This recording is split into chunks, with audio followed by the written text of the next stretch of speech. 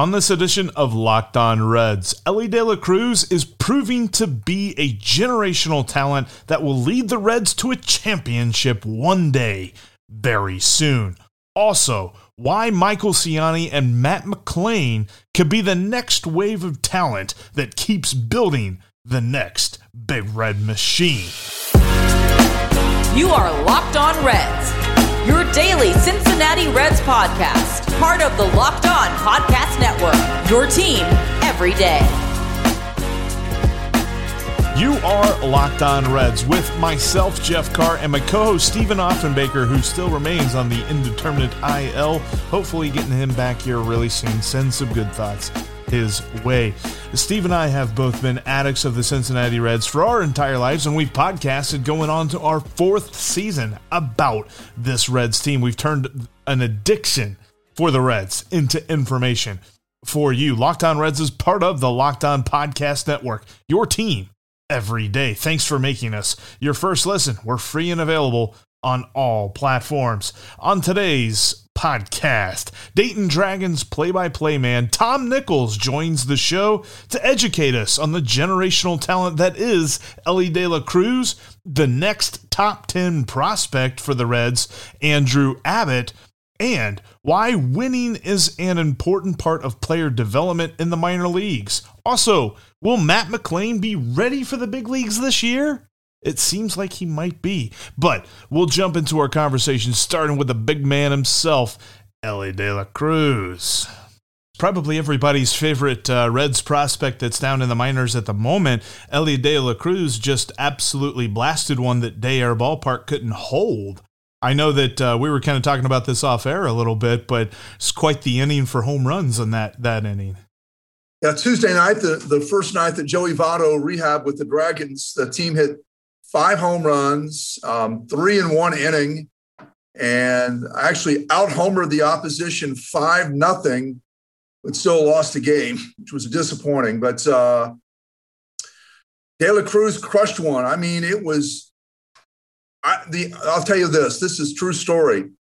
The TrackMan did not even pick up the distance because the ball was literally so high, it went off the charts, and they could not measure the distance. Of course, distances in minor league baseball are estimates anyway, based on launch angle and exit speed. And so they don't actually measure the distance. But in this case, they couldn't even get a distance. De La Cruz just crushed it.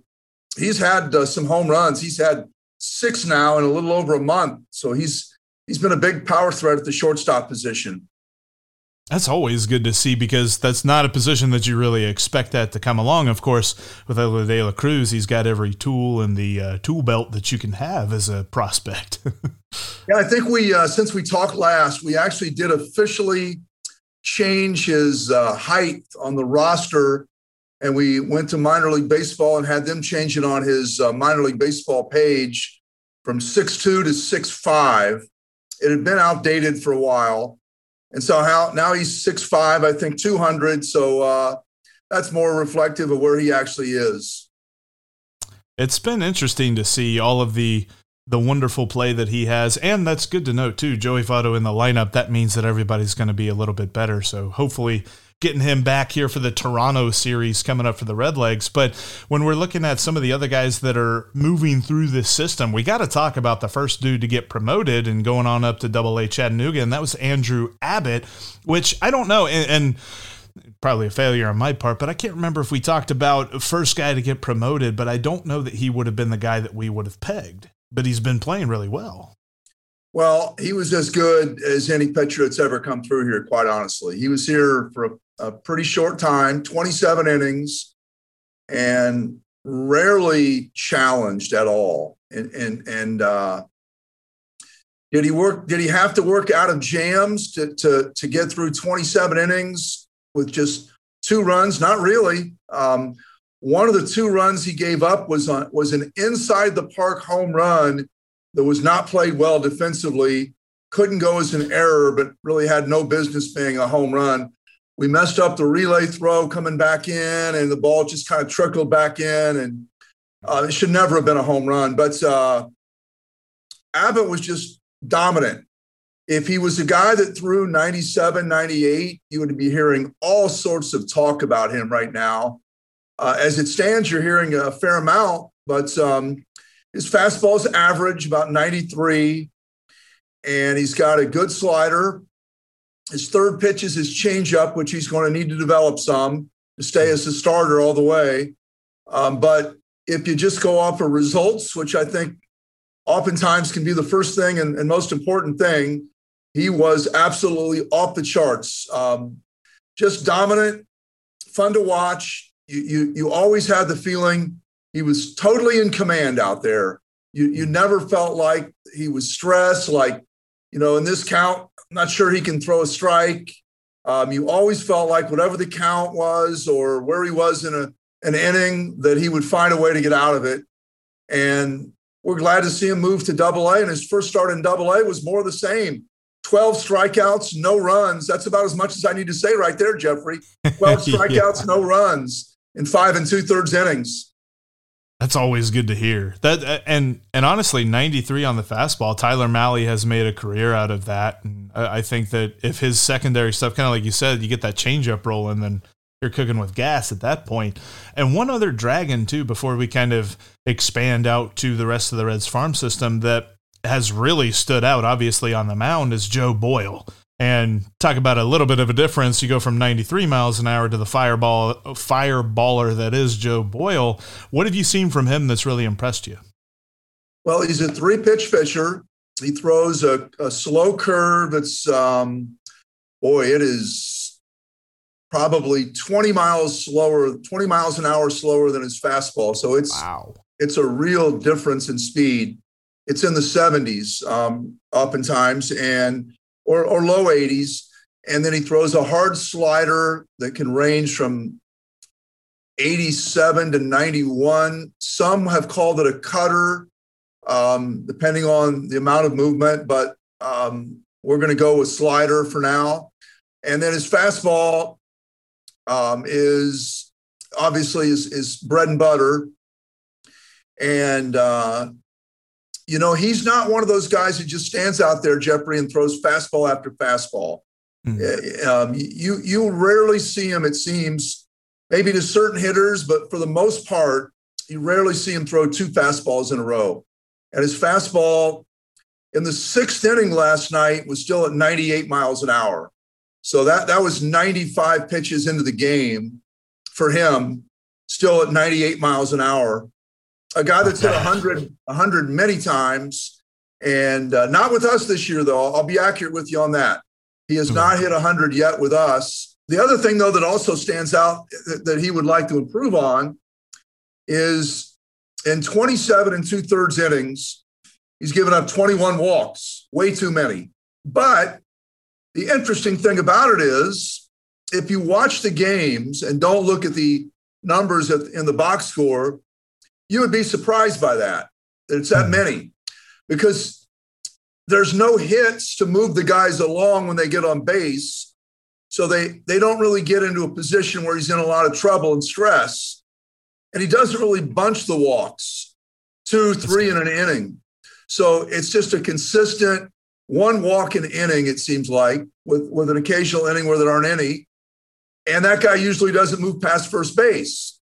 Now, if he moved up to Double-A, he would probably be in a little more trouble. I could see him staying here, even with those numbers, for a while because of the walks. But very interesting prospect. I don't know that there would be too many rankers who would have Boyle as high as Abbott right now. Mm-hmm. And Abbott would not be as high as Green, Lodolo, those kind of guys. Graham Ashcraft and all that. Yeah, Abbott's probably going to break into the top 10 on a lot of charts pretty quickly as they start to get updated. I just talked to J.J. Cooper, Baseball America, a couple of days ago, and he told me they're about to update their numbers, their rankings, and he said Abbott would move into the top 10. Nice. And so that's a guy that, based on just results and performance, it's hard to argue with, especially when you take into account he moved up to Double-A and did the same thing he was doing here, and that was gave up next to nothing with a ton of strikeouts. So we'll see how he continues on. It'll be interesting to watch. Is Matt McLain ready for the bigs right now? And how does winning in the minor leagues affect a player's development for success with the Reds when he gets to the big league level? If you want to develop healthier habits, get a Built Bar. I'm not joking. We always compare them to candy bars and things like that. They don't compare. If you add Built Bar to your diet like I did, you're going to cut out some unhealthy snacks, but you're not really going to realize it because of the chocolate that it's covered in, 100% real chocolate, and the flavors that you get. It just kind of snaps you out of the whole idea that you need to grab something that's sugary and unhealthy because it's going to satisfy your sweet tooth. Take it from me, a guy who likes his food. Those birthday cake puff Built Bars are phenomenal. Go check them out right now at Built.com. Make sure you grab some because they're probably not going to be around for very long, as good as these things taste. They remind me of, I don't know if you ever remember those Little Debbie Easter marshmallow puffs. Like there was just like a little cookie that was covered in icing and just stuffed with a marshmallow. Absolutely tasty. This is better, and it's better for you. Talking about 150 calories, 16 grams of protein, only 9 grams of sugar as well. This is the kind of treat that is going to satisfy your sweet tooth, but it's also going to fit right into your diet. If you incorporate Built Bar into your diet, you're going to see some changes. It's really helped me quite a bit when it comes to curbing that sweet tooth. Go to Built.com today and use the promo code LOCKED15. You'll save 15% off your next order. Look, there's so many flavors that it's really hard to just pinpoint one. Go get you a mixed box and use that promo code to save 15% off your next order. That's Built.com, and the promo code is LOCKED15. Thank you for making Locked On Reds your first listen of the day. For your next listen, check out the Locked On Now podcast. Recaps of MLB games with analysis from all of our local experts in under 30 minutes. There's no better way to go through an entire season of Major League Baseball than with the Locked On Now podcast, which is just like Locked On Reds, free and available on all platforms. Make sure you're following the podcast on your favorite platform and including YouTube. If this is your first time watching us, thank you very much. Make sure you're subscribed and you have your notifications turned on. That way you don't miss anything that we've got coming for you this season. Speaking of which, coming up on Friday's podcast, we'll wrap up this Ohio Cup. Will the Reds earn a split in the Ohio Cup? They're going to have to win today at 1 p.m., to do that. The rain-postponed game that this was supposed to be an off day for the Reds, but here we are finishing up the Ohio Cup. Speaking of the Reds, let's get back to our conversation with Tom Nichols as we dive into the idea of the strategy behind actually winning games as a player is developing. Kind of thinking about pitching. I want to get into a couple of prospects, including your take on Matt McLain here in a moment. But first, I kind of wanted to talk about this philosophy because it's something that you and I and Steve have gotten the chance to talk about before. And that is the kind of development philosophy of pitchers like going 100% all of the time. Every single throw is just all in. Have you seen that continue this season, or have you seen a little bit more of a let's measure our effort and let's not try to throw our arm out in 3 innings type deal? Good question. I am not really ready to give you an answer. Too small sample size, right? I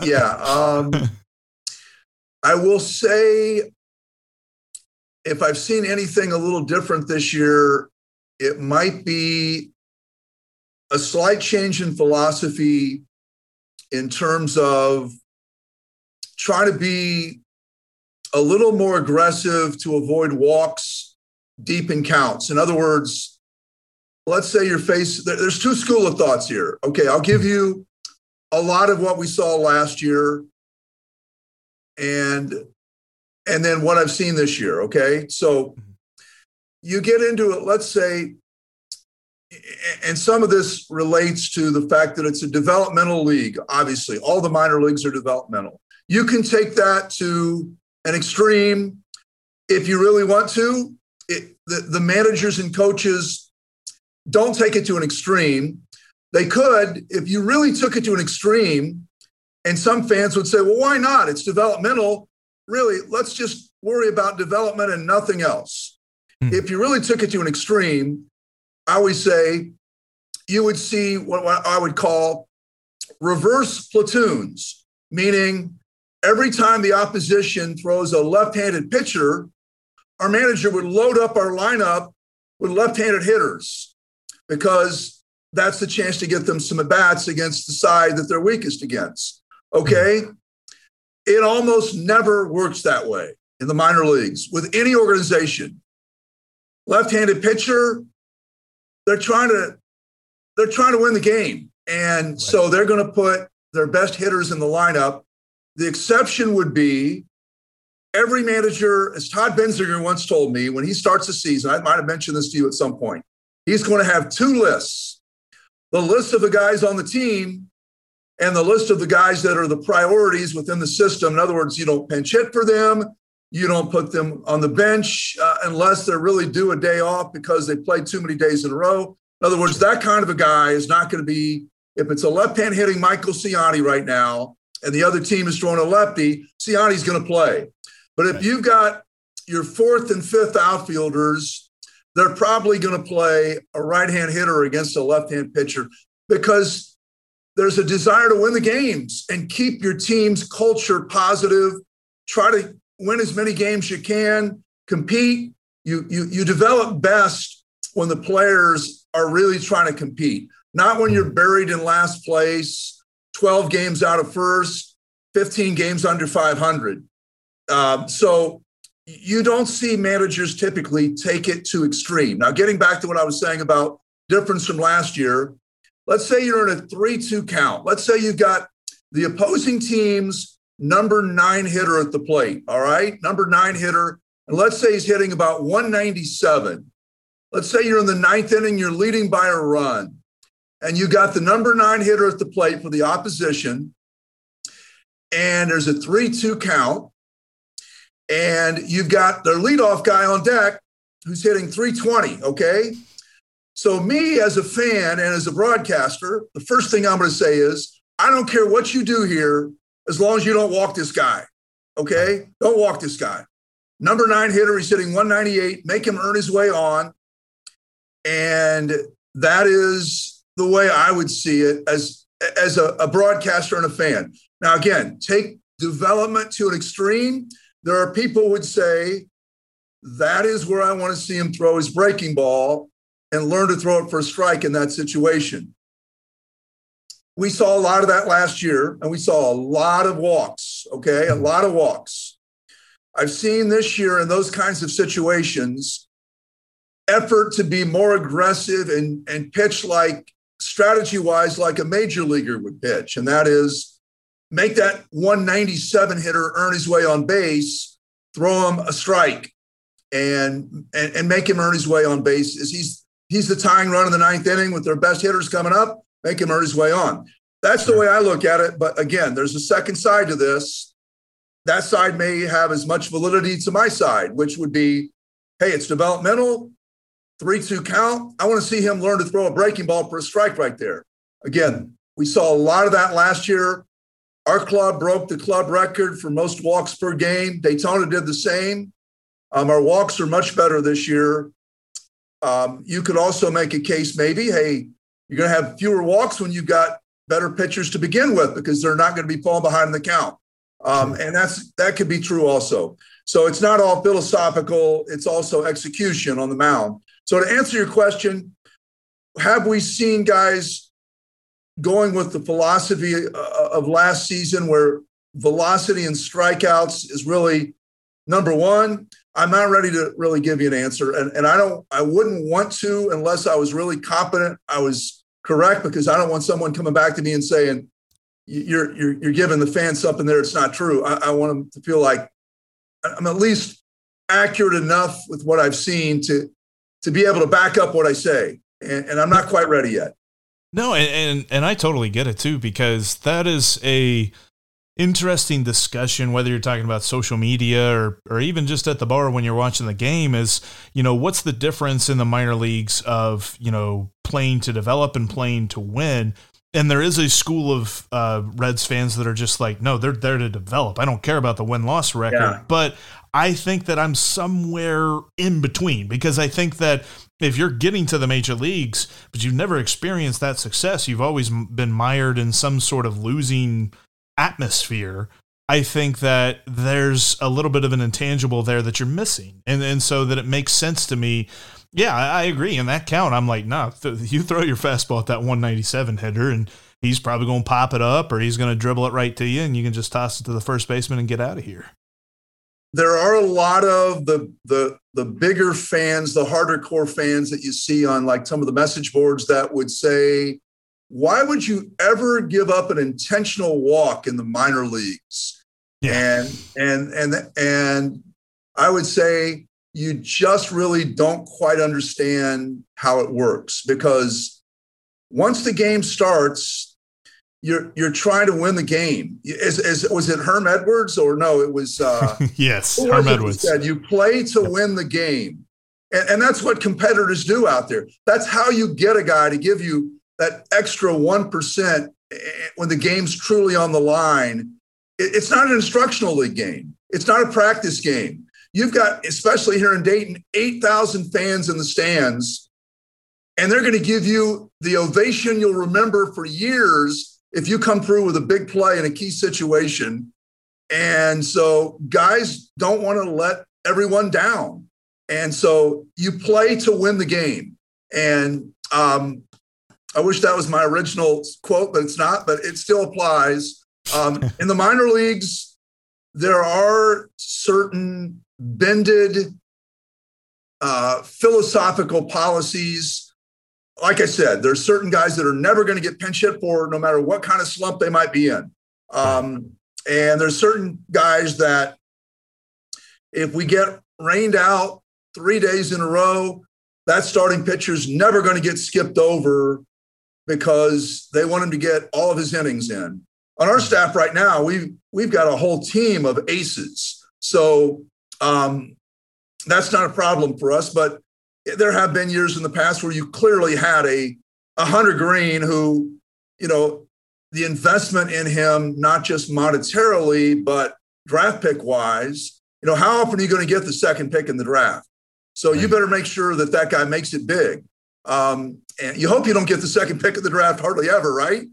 Right. Hopefully that's a very rare occasion. That was something that I read. I think it was Buster Olney was talking about. They're just like, well, the Reds are probably tanking for the first pick, but there's a lottery pick this year. And it's just like, I don't think no, that's not the plan. That's not the plan.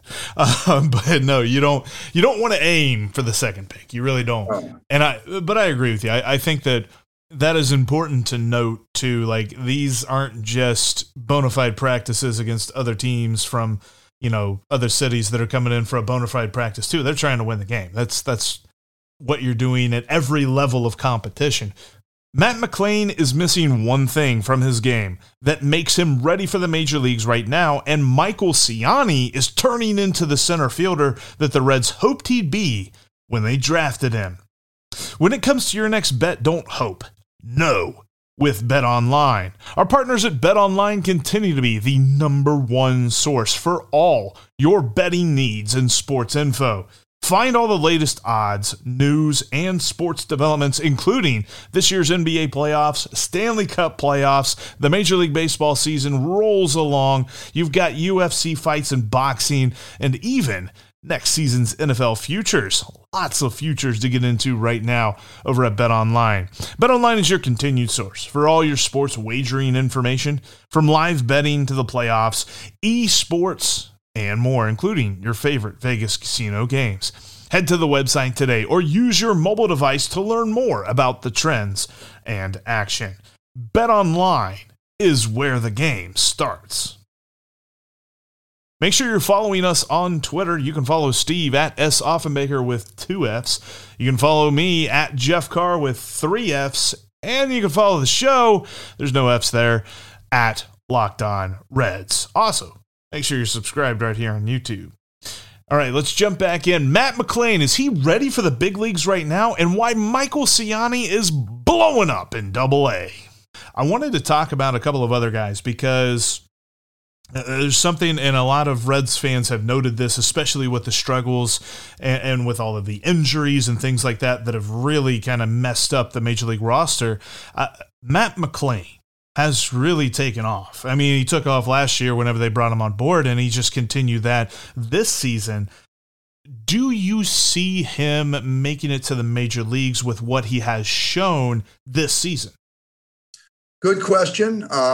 Possibly. Now, you would not call him up unless you felt like he is very close to being up there to stay. So, because once you call him up, you're starting his option clock. So that means you can send him down 3 times.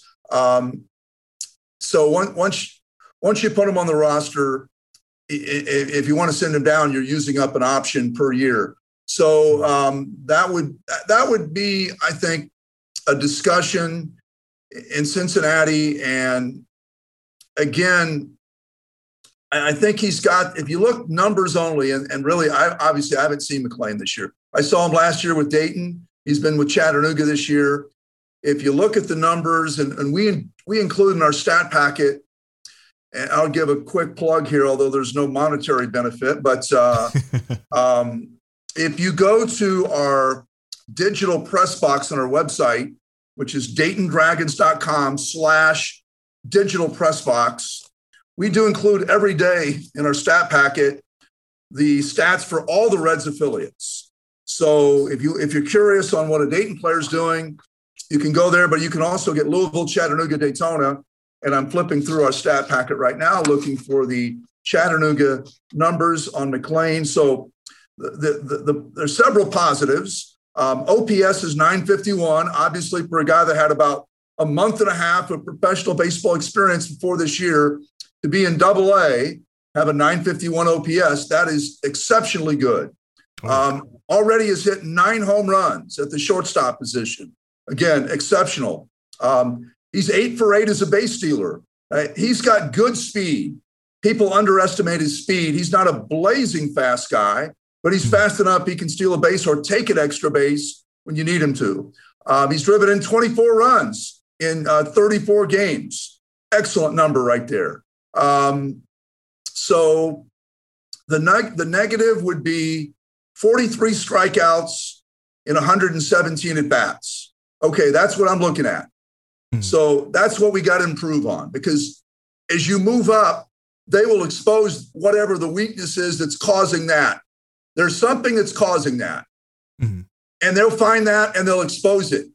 So when you start seeing that number improve, that's when it's time to start thinking about moving him up, because there's something there that's, whether it's not an inability to lay off a slider out of the zone, which is probably the most likely problem. But I haven't seen him this year. He didn't have those kind of strikeout problems in Dayton last year. He is moving up to a good level of play with very little pro experience. The fact that he's more than held his own is a very positive thing.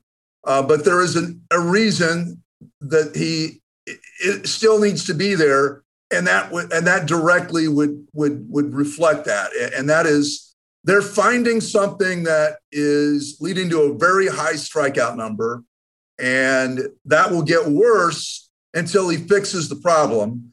And that's why he's still there. So that's why I always say, and I said this on your show last time, you can't go strictly on stats. The question has to be, is he able to do the things that the players at the next level will improve on that he's not seeing at his current level? So you could beat up on weak pitching, just pound weak pitching. But when you see guys that can do what AAA guys can do, what do you do against those guys? That's more indicative of knowing than just looking at the raw numbers, because you're building up those stats against a lot of guys that are never going to go any higher. So what does he do against guys that are on the same level as he is in terms of being a prospect? So I think McLain, again, don't get in too much of a hurry. Let him learn what he needs to learn, and he will be. Now, the question is going to be, and here's the other one I can't give you anything on because we haven't seen how he's played defensively at shortstop this year, other than the number of errors, which tells you very little. And he has 3 errors. That's not very many errors. So he's made the plays that he has had a chance to make. We don't know if he's made spectacular plays that would not have been errors if he hadn't made the play. That's the thing about a shortstop. I want to see him make not very many errors, but I also want to see him make a lot of plays that are plays that win you games when you make them in the 8th and 9th innings, that get your pitchers out of jams, that would not have been an error if you hadn't made the play, but you made the play and got your team out of a jam and helped your team win a game. That's the difference between winning and losing. That's where stats on defense don't always tell the whole story. Does he make the plays that win you games? So, again, with McLain, shortstop, will he stay there? What we saw last year, there was no reason to think he couldn't stay there. Mm-hmm. But as he moves up, there'll be a couple of things that factor in. How does he show at that position? And also, you look at like Senzel, they moved him to a new position, not because he didn't play third base well, or India is another good example. Those guys played third base just fine, but there was a need at another position and they moved them there. So that's the same thing potentially could happen with McLain. But that's somewhere down the road. Yeah, my math on 43 and 117 means that he strikes out just under 37% of the time, or at least that's what my phone calculator just told me. Because I don't do that well in math. But I'm looking forward to the whenever he gets up to the major leagues and watching him play. And I'm sure there's going to be a lot of Cincy shirts that like cross over Die Hard and Matt McLain and stuff like that. I think that's going to be a big thing there. I wanted to ask you, when you're looking at the rest of the Reds system, who is the first player that is striking you? Who's like the player that you're looking for? Like, I wonder how this guy's been doing here lately.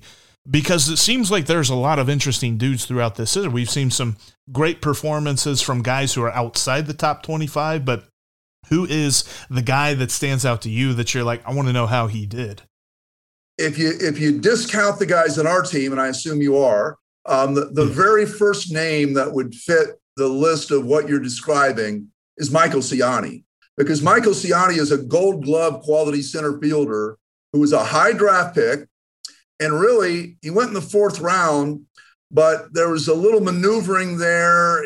Once he got past the 1st round, it was going to take probably close to 1st round money for him to sign. And the Reds did some things to keep their 2nd and 3rd round signing bonuses lower, and they had more money to spend on Ciani. So there was a little maneuvering there. He really, to say he's a 4th round pick is not fair. He's really a supplemental 1st round type guy. Okay, so great defensive center fielder, best in the system, Gold Glove quality player.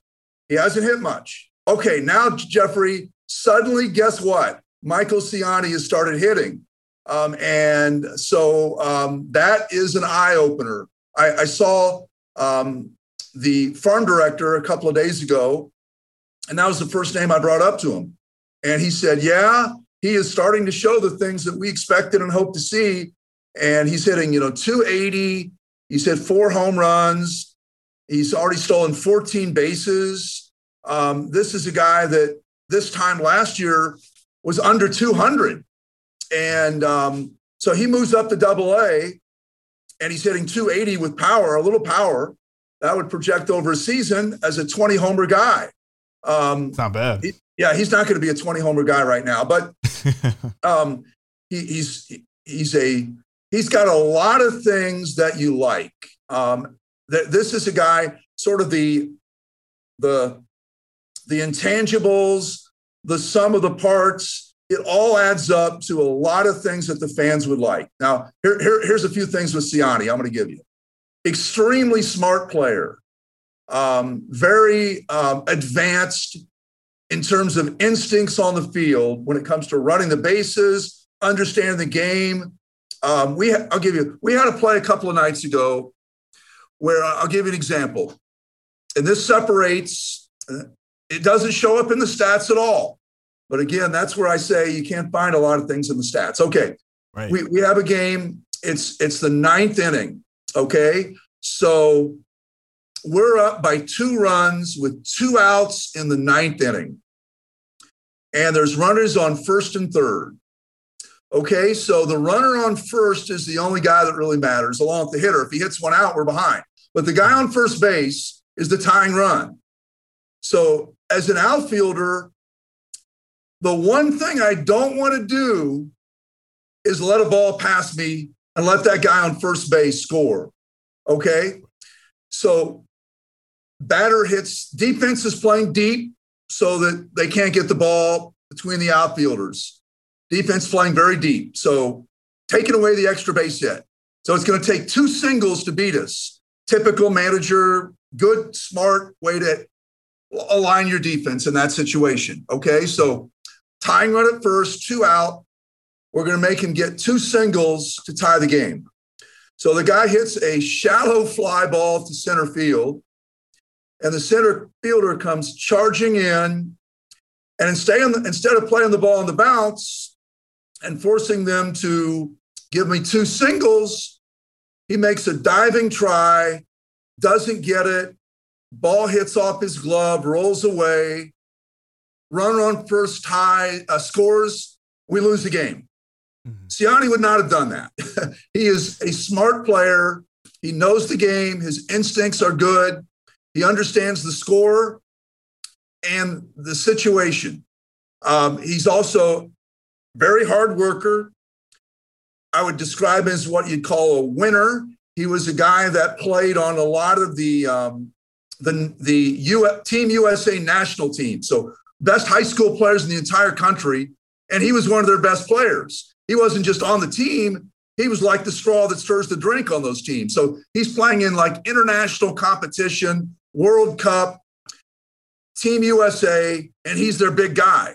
So this is a guy that hasn't come out of nowhere. He has been a star. So now all of a sudden you've got all these good things, great speed, off the charts defense, smart player, works hard, good character, hasn't hit, and all of a sudden he starts hitting. So that's a guy that to me has been and we're sitting here on this date in mid-May. And so a lot of things can change. But as I talk to you today, that's one of the big stories in the Red system is that Siani has not only gone to AA and hit better than he did in single A, which is good, but he's hit way better than he did in single A. So that's a good thing. So that's to answer your question, that's the guy I would look at. And that's huge too. I mean, you talk about a bona fide center field prospect coming up through the system because you can maybe make a case for a couple of guys moving to center field at one point, but if you've got a dude who that is his natural position, and when he gets to the major leagues and he's hitting well and all that stuff, if he can continue this trend early on here in 2022, then you're changing a lot of different things about the Reds in a couple of years, and that's exciting. I'm excited to see. Hopefully, he can continue that sort of development. That's good news to hear. Well, I'll say one thing about, because I hear this comment from time to time, or I read it, and I'll hear someone say, "Well, could he play X position? Could he play?" And I hear that and I go, well, what do you mean, could he play? I could play. You could stick me out there. I could play. What does that mean? Could he play? Can Dilson Herrera move from second base to left field? Could he play left field? Yeah, you could stick him out there. He's not going to catch very many balls, right. But he could play. There's a big difference between can he play and can he make the plays that will win you games? Yes. The play I just talked about, number one, I said Siani would have played that ball on the bounce and forced them to deliver another hit to tie the game. But the truth probably is he would have caught the ball to begin with. So he's just a little bit better outfielder. But again, the point I'm making is if he couldn't catch the ball, he understood the game situation. That's a smart player. So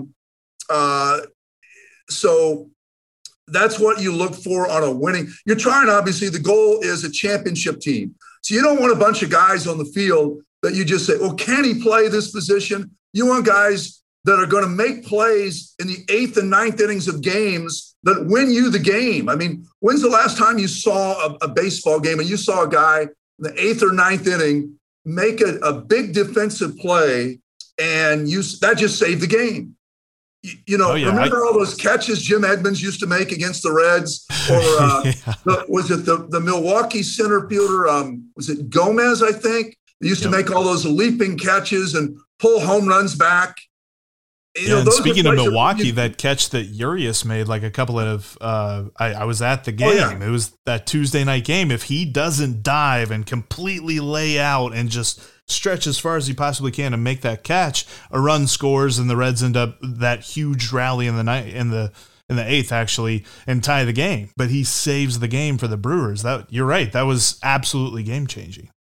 No question about it. You look at great teams, and especially middle of the diamond, center field, catcher, shortstop, second base. You've got players that are athletic and are able to make big plays late, all through the game, really. But, a big play is just as big anytime you make it. But just make plays that get your pitcher out of an inning, and not make plays that create bigger problems for your pitcher to get out of an inning and lead to 4 and 5 run innings for the opposition because you gave somebody a 4th or a 5th out in an inning the major league clubs are going to take advantage of. It's been the reality of the Reds fielding for a few years now, so hopefully here in the near future, it's going to flip on its head and the Reds will have some good fielding. Tom, I appreciate you coming by and kind of looking at the minor leagues and stuff with us, as we've got some exciting dudes coming up through this farm system that's going to change the course of this franchise that currently right now finally hits the 10-win plateau. So hopefully they'll get 11 here as we're recording here on Wednesday. Hopefully they'll get 11 tonight at Cleveland and split the Ohio Cup. Yeah, I appreciate you having me. I'm real excited, Jeffrey, to we've got a couple of guys that are just starting to come along, I think. Rhys Hines, the last week, has really started to show some things. So maybe next time we'll have some good things to talk about. His batting average is still low, but the last week or so, we're starting to see the tools and the competition level. So maybe next time with guys like Rhys Hines or Alan Cerda, those are guys we can talk about next time. Well, thank you to Tom Nichols. That was an awesome chat. Always love having him on. We'll have him on again next month. And kind of like we said, we'll talk about Rhys Hines and see where his development is, because I really like Rhys Hines. And I'm really looking forward to seeing him blossom into the player that we hope he can be for the Reds at the major league level. Like you said, that power, phenomenal. Let's see what we get coming up next time around. We'll have Tom on here in a couple of weeks. But that's going to wrap us up for this edition of Locked On Reds. Coming up on the next podcast, we wrap up the Ohio Cup and look to the return of Joseph Daniel Votto. That's right, is coming. Thanks for making Locked On Reds your first listen. Now make Locked On MLB your second listen. Sully brings you his unique perspective on the major leagues, both present and past. That's Locked On MLB, just like Locked On Reds, free and available on all platforms. The Reds are finishing up the Ohio Cup, and while it looks like their best days are still a year or two ahead of them, we'll keep you covered every single day right here on Locked On Reds, where we're Locked On Reds every single day.